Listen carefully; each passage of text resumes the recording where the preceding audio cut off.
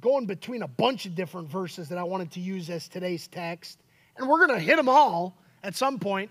But there's not this crazy reason I picked this text for this day, other than it talks about the church and its relationship to Jesus.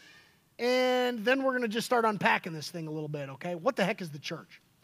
And today we're especially going to be looking at what it is. So let's read this first. Colossians chapter 1, verse 17 and 18. And he, this is Jesus. Do you remember this section of Colossians? This was like I called it the bomb texts. It was verse 15 through 20 there. It's like dropping a bomb. I mean, this thing was just loaded with Christology. I mean, it is loaded with Jesus is God. It's an incredible text. He, Jesus, is before all things, and in him all things hold together. He is the head of the body, the church. He is the beginning, the firstborn from the dead, that in everything he might be preeminent. What is the church? What is it?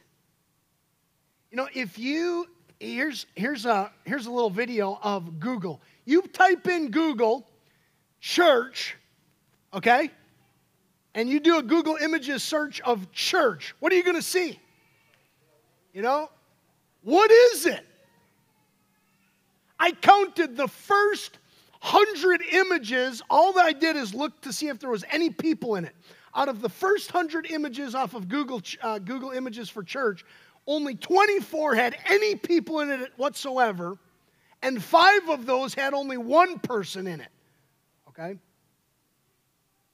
Otherwise, it's just building after building and all that kind of stuff. So it's kind of like, okay, well, is that what the church is? You know, what is our understanding of what church is? Today, honestly, y'all, I'm going pretty simple. I'm not going to be getting into the deep dive over purpose, and I'm not going to get too deep today. I'm going to just kind of, I'd almost say today is like a bit of a, what is it? Define it and let me go home. And that's kind of what I'm going to do, is just kind of define it, talk about it a little bit, and then send you out of here. That's kind of today. What is it?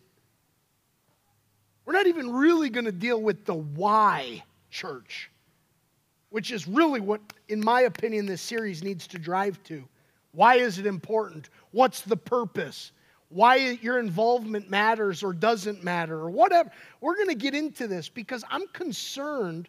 There's a lot of concern out there right now about misunderstanding what the church even is and what our involvement in it is and how God relates to it and all this kind of stuff. There's so much misunderstanding. And so I thought, man, coming out of Easter, I've been thinking about this series for a while. I thought, we're going to do a series on what the church is. We're going to spend some time in this because I think it's just crazy needed right now. So let me pray, and then I'm going to try to give you a working definition for today and kind of for the series of what the church is, talk about it a little bit, and get you out of here. Let's pray. Lord, your church is so important to you. And so help us, Lord, to understand that it should be important to us. To understand what it even is, what it means. God, if there's thoughts out there that are wrong about what the church is, even I'm thinking myself, if I bring wrong thinking to this, I pray that you'd shape me, shape us, to get on board with how you see the church and what she is to you. And then, God, may we as the church see you in it all as the head of the church. Lord, I just pray that you would open up our hearts, not just our ears, but our hearts, to actually hearing you speak to us today. We pray this boldly in Jesus' name. Amen. Okay, here's my working definition-ish, kinda, okay? What is the church? Now, the church, there's so much I want to say. The church is like a diamond. It's got all these facets to it. So even my definition I'm going to give you doesn't, it's just so huge. And over the next weeks, we're going to be looking at all these different angles. So don't freak out too much about my definition, but this is kind of what I think would be the best working definition of what the church is. The church is God's people sharing life together. God's people sharing life together, especially as we relate to God and as we relate to the world and as we relate to each other. God's people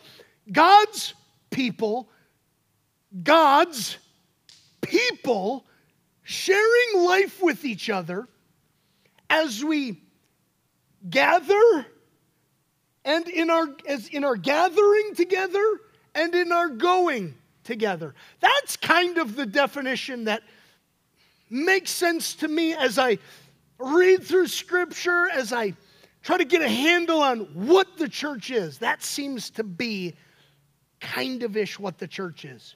God's people sharing life with each other as we relate to God, as we relate to each other, as we relate to the world, gathering and going. Here's a picture of kind of what I see when I think about that. Go ahead, Madeline, just throw that picture up. Yep, right here. Jesus, from Colossians, what did it say? He is the head of the body, the church. Jesus is the head. The church is the people of God, the body, and that then is this body that relates to God in a certain way, and we're going to be talking about that over the next weeks.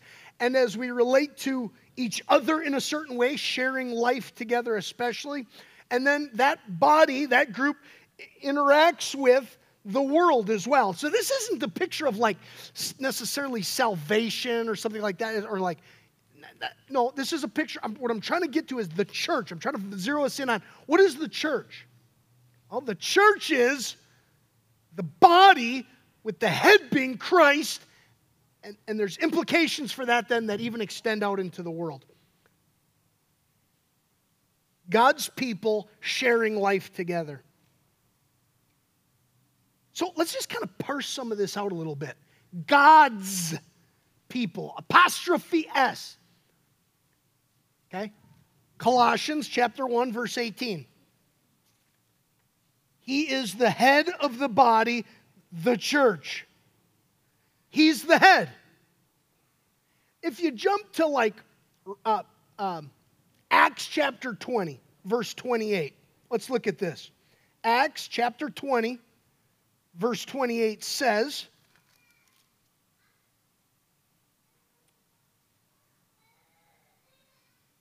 "Pay careful attention to yourselves and to all of the flock in which the Holy Spirit has made you overseers, to care for the church of God, which he obtained with his own blood."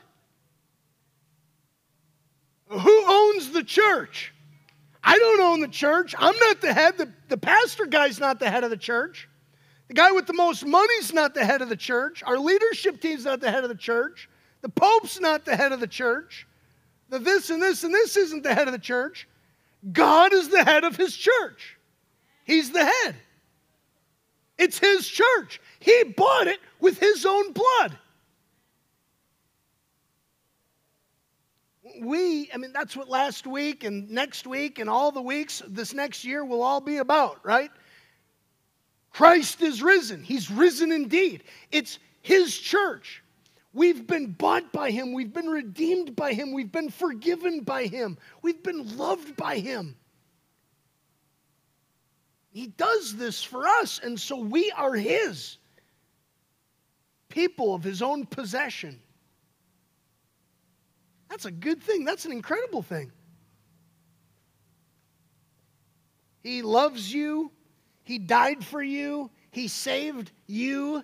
I mean, that's, and not just you. You can know that to be for you today. That's for each of you.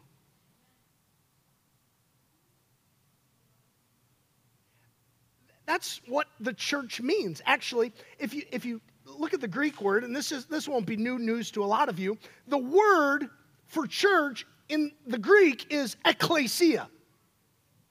Okay? Ekklesia. The two words there are kaleo, which is to call, and ek, out. The church is those who've been called out of. That's what that means, ekklesia. When you see the word church in the Bible, it's the Greek word is ekklesia, which is the called out ones. Those who've been called out of darkness into his wonderful light. I mean, some of you know exactly what I'm talking about because some of you have experienced that. You know what it looks like to be called out. That's what the church is. The church is those who have been called out of darkness and been brought into his marvelous light. You know, Colossians here says, Colossians right before Colossians 1:18, he doesn't use the word called, but he says he has delivered us from the domain of darkness and transferred us to the kingdom of his beloved Son. You know, we unpacked that in our series on Colossians. That's what the church is. It's people who've been called out. God's people called out. And you see this all through Scripture. I want you to see this. You know, sometimes we give Pentecost this idea that the Pentecost is the place of the birth of the church or something. And I understand that to some degree in connection with the Holy Spirit and such. But as you look at all through Scripture, you see God's people being the kind of people who are called out. You look to Abraham in Genesis chapter 12. Abraham is called out by God, isn't he? As you look at the people of God, they are the ones who have been called and chosen out by God for himself. What a gift. It's God saving the Israelites in Egypt and bringing them out of Egypt, out of slavery, and bringing them to freedom and to the promised land.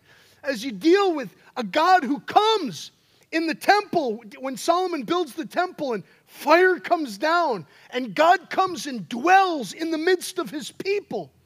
They're the called out. They're the people of God. And that's the way it's been all the way from Adam and Eve. God's people. And so this Greek word ekklesia starts to get used in connection with the church, but ultimately what it means is they are the people of God. It's not a building. It's not a place. You're not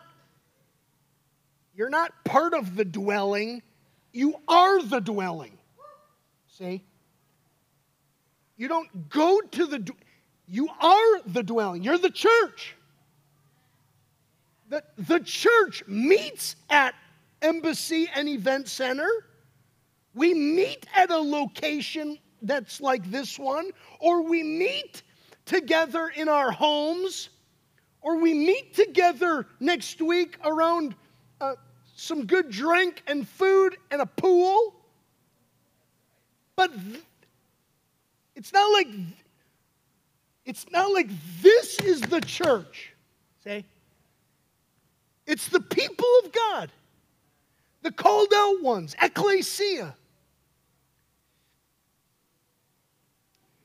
The image that's used, images of what the church is, as you kind of look at Scripture, to bring even more depth to it, you see the early church bringing some of these images as images of what the church kind of is. So some of the images are like, the church is like a bride. It was so fun at my brother's wedding last week. I actually, right beforehand, we gathered all the groomsmen around my brother, and we laid hands on him, and we prayed for him. And And it was so cool to be able to share and just share in that experience of realizing that Carissa, my new sister-in-law, was going to be walking down the aisle, and it would be a representation of the church. And so when we look at Carissa today, we can remember that she's a representation of what it looks like to be the church as we approach our groom, Jesus. So there's image of the church being a bride. But that's not the only image. There's other images. There's actually images that Paul uses of the church being like a temple. That's in Ephesians, where we're being built together into this temple. There's this image of the body. The church is like a body. And with its members, we see a little bit of that with Christ being the head, talked about in Colossians here. But there's even other images. You see images where the church is seen not only as like the body and a bride, but even as like a flock, as sheep, as a flock, as a family, as a nation, as a priesthood. I'm going to 1 Peter there a little bit. As living stones that are built up. There's 1 Peter again. As a lampstand, that's going to Revelation. There's different images that are used of what it looks like to kind of be the church. And all of these images form this incredible possibility for me to preach a long series. You know what I'm saying? There's just so many angles to this baby. Because each of these images start to give us new dynamics that are part of it, part of what it looks like to be the church. And so often we flippantly wake up on a Sunday and we say, am I going to go to church or not? You know, do we even stop and think about what it is to really be the church? Ultimately, all of these images point to it being a people. The people of God, God's own possession that He's bought. You're His. You're part of His family. You're this beautiful bride that He looks at. You're part of the body where He's the head, and all of our direction gets to come from God. You don't have to put your trust in me or a leadership team, or you get to put your trust in the head. And from Him we get direction. What a blessing. We get to see ourselves as a lampstand where He's the one who lights the fire. We just get to shine forth in this dark world like Matthew and Jesus says, let your lights shine.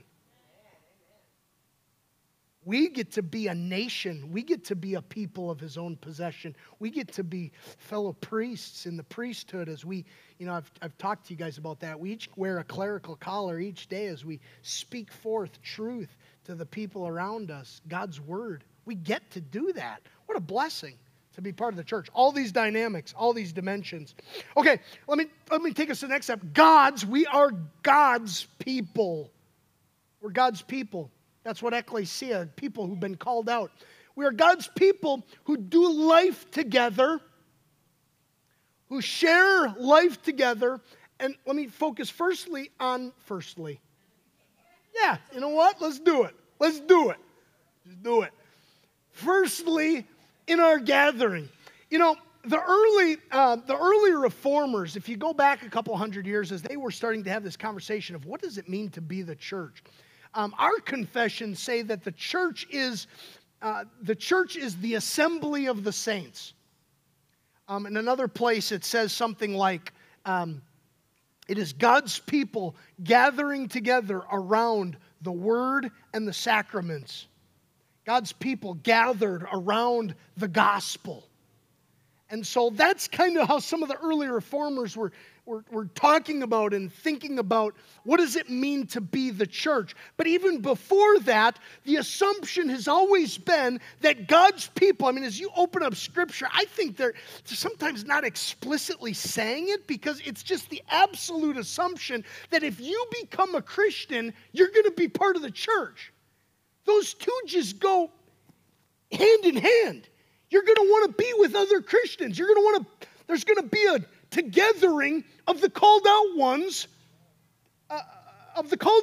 You can go look at like Acts when Paul comes to, I think it's Acts chapter 16 maybe, where Paul converts Lydia. Lydia gets converted to faith, and then he gets put into jail, and then the Philippian jailer gets converted. Well, my assumption when I look at that is like, well, Lydia and the Philippian jailer are going to at some point connect. They're going to get together because now they're both Christians. They weren't Christians, now they're Christians. So the church, the called out ones, are going to come together. And all through Scripture, this is what you see. You see the people of God gathered together around the gospel, around the gifts that God has for them. And this has been all through the Scripture. This isn't just the New Testament. This is God's people assembled together. You can see, like, just as this is an example, but this happens all over the place. If you go to, like, Nehemiah, I just made a quick note because I found a spot where at least it said it, so the person that wants to go check this stuff, you can go check it. Nehemiah chapter 8, verses 1 and 2, when Nehemiah gathers when the assembly, he has the assembly of the Israelites together. He assembles them to hear the word of God. You look at Acts chapter 2, and you see them gathering together, even brand spanking new Christians who just get converted at Pentecost. The next verse is saying that these people are gathered together to share in the fellowship, the breaking of bread, the prayers, all that stuff. They're sharing in that. They're sharing in that life together daily. Oftentimes daily. God's people sharing life with each other. The biblical letters, I want you to hear this. The biblical letters that are written to churches that meet in a place. And just let that sink in a little bit. If you open up to let's just go through a couple of these. I don't have it on the screen, but I just want to read to you this. Look at 1 and 2 Corinthians. 1 Corinthians chapter 1 says this, to the church, which would be the Greek word, but ecclesia there, to the ecclesia of God, to the called out ones of God that is in Corinth. You see that? To the church, the group of folks that are Christians who are in that place. Look at 2 Corinthians. 2 Corinthians chapter 1. To the ecclesia, to the church of God that is at Corinth. That is at Corinth. That's in that city. Look at the next one here. Let's go to Galatians. What does it say here? Now, this actually gets even extended beyond just a particular city and more to a whole region. Listen to what it says. Galatians, to the churches, plural, to the pluralness of this, that are in Galatia, that are in that region. Galatians, Ephesians. Now, he starts to use not just the word ecclesia, but you'll start to see that this is synonymous. He says this, to the saints who are in Ephesus. Same exact thing. To the people that are gathered together in Ephesus. Ephesians, Philippians. What is Philippi? What does it say? To all of the saints in Christ Jesus who are at Philippi. Colossians, to the saints and faithful brothers in Christ at Colossae. 1 Thessalonians, to the church, to the ecclesia of the Thessalonians. Same in 2 Thessalonians. And on and on and on. These letters have been written not so that they could just be, okay, let's put it into a little book, and then let's give you one, and let's give you one, and let's give you one, and then you all go home, and you just do life on your own. That's not what's written.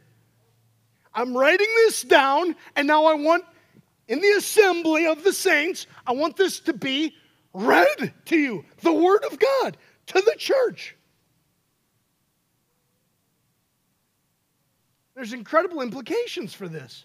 You know, that person that's just like, yeah, I'm a Christian, but I don't need to be part of any I don't need to be part of an established church anywhere. I don't need to be with Christians. Well, okay, what do you mean by that? Let's unpack that a little bit, buddy. What do you mean when you say that? Are you trying to make it so that you can get it to the most lowest common denominator possible? See, as we get into this series, we'll start to realize that, sure, could you theoretically be a Christian and not go to church? Fine, if you want to talk about it like that. But the more we dig into what ecclesia really means, you're going to find that we're not looking at a the most basic, lowest common denominator possible. What it's going to do is it's going to open up the depth of what it means to be the church. It's not, how basic can I make it? I believe in Jesus as my Lord and Savior, and that one time at camp, I gave my life to Jesus, and I go to church once in a while, and that's what I mean. No, let's just, okay, sure, could you be saved? It's fine, but that's not what we're talking about. We're talking about, what does it mean to be the church? God's people sharing life with each other, starting with, in here, our gathering together, being together, sharing life with each other. We're not even getting into the why. We're not getting into the purpose. I could take off there and talk for the next 20 minutes. We're not going to. We're just going to kind of stay surface level today. Hebrews 10, verse 24 and 25, look at what it says. You've heard this a million times.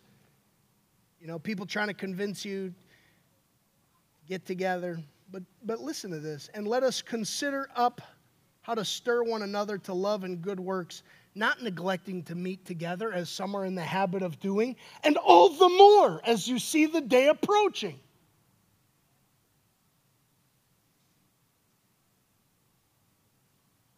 We're not even unpacking the value of this today. That's going to be weeks to come.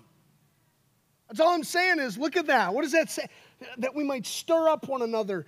Don't stop meeting together, and some are in the habit of doing, and all the more as you see the day approaching. How are we seeing what it means to be the church as we gather together in my own home with my family around devotions at night? What does that look like to be the church in our own home on a daily basis? What does it mean to be the church as we make Sundays a priority, to gather around the Word and the sacraments? What does it mean to be the church as we gather in our small groups and all sorts of different things? Can you be the church, or can you be a Christian and not go to church? Fine. You want to talk? Okay, if that's the way you're going to approach it, fine. But can you?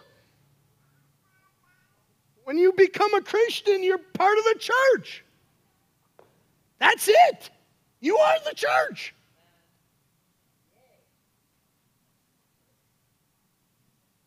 I was thinking about the gathering. Some people can't gather together with others. The definition of church being that God's people gathering together around the Word and sacraments. There's a little piece there that I think it's just a touch. Let me say it like this. What I don't want to leave out, here's what I don't want to leave out. I don't want to leave out the guy who's in prison somewhere in some, Chinese jail for his faith. In my definition, as I've thought about this definition, I've thought, I don't want to leave that guy out.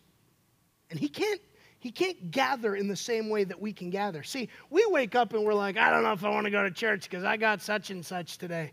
I got to mow the lawn. I got to do this. I got to do this. Well, some people really want to get together and they can't because they're in jail. I went to Voice of the Martyrs this past week, and you can go ahead and click this first video. And this is just a few people that are in jail right now. Just a few in different countries. Some of these guys have been in there for years. Okay? Now go to the next video. This video, and this is just a little sampling.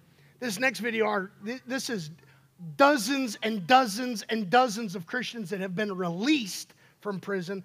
It's almost a little bit, I shouldn't even show you this because it almost looks like, oh, there's only that many people. No, there's estimated 50,000 Christians in North Korea alone that are in prison for their faith.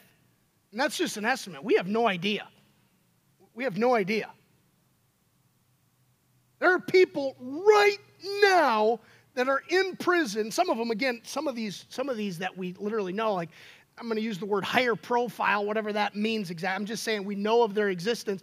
That some of these pastors and stuff like that are in prison, in places right now, and they have been for literally like years.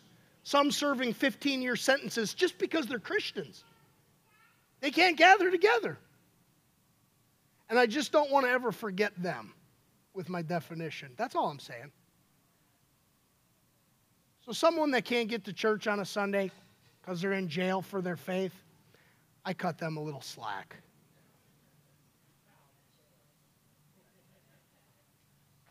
Let that speak to you. Man, let that speak to you.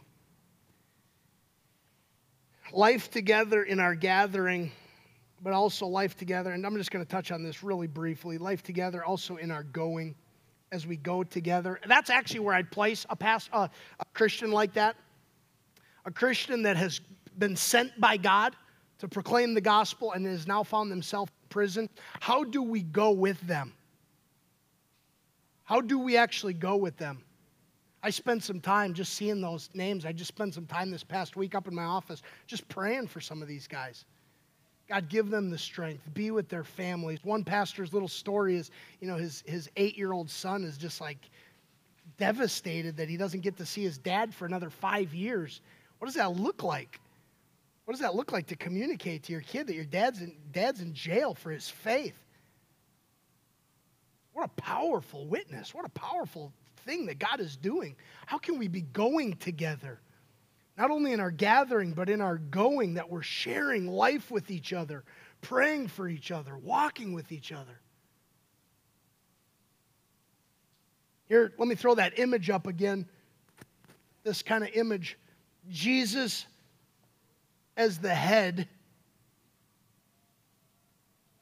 Jesus as the head. Us, the called out ones who've been called out by God, saved by God, brought into his family, brought into his flock. Living stones that are being built together into a temple where his spirit dwells. All these incredibly beautiful images, all of God's grace to you and to me. God's people sharing life with each other in our gathering together and in our going together. This is not a pitch for the dwelling. I don't want it to be. This isn't the pitch to, you should get plugged into our church. No.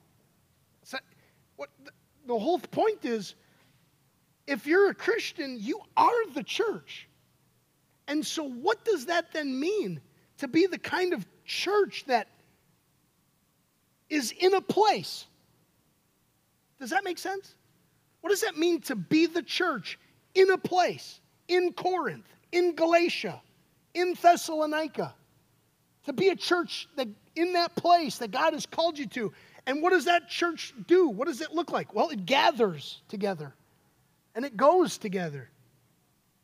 That's what the church has been doing since Adam and Eve in the garden. That's what God's people do. All over Scripture. It's never changed.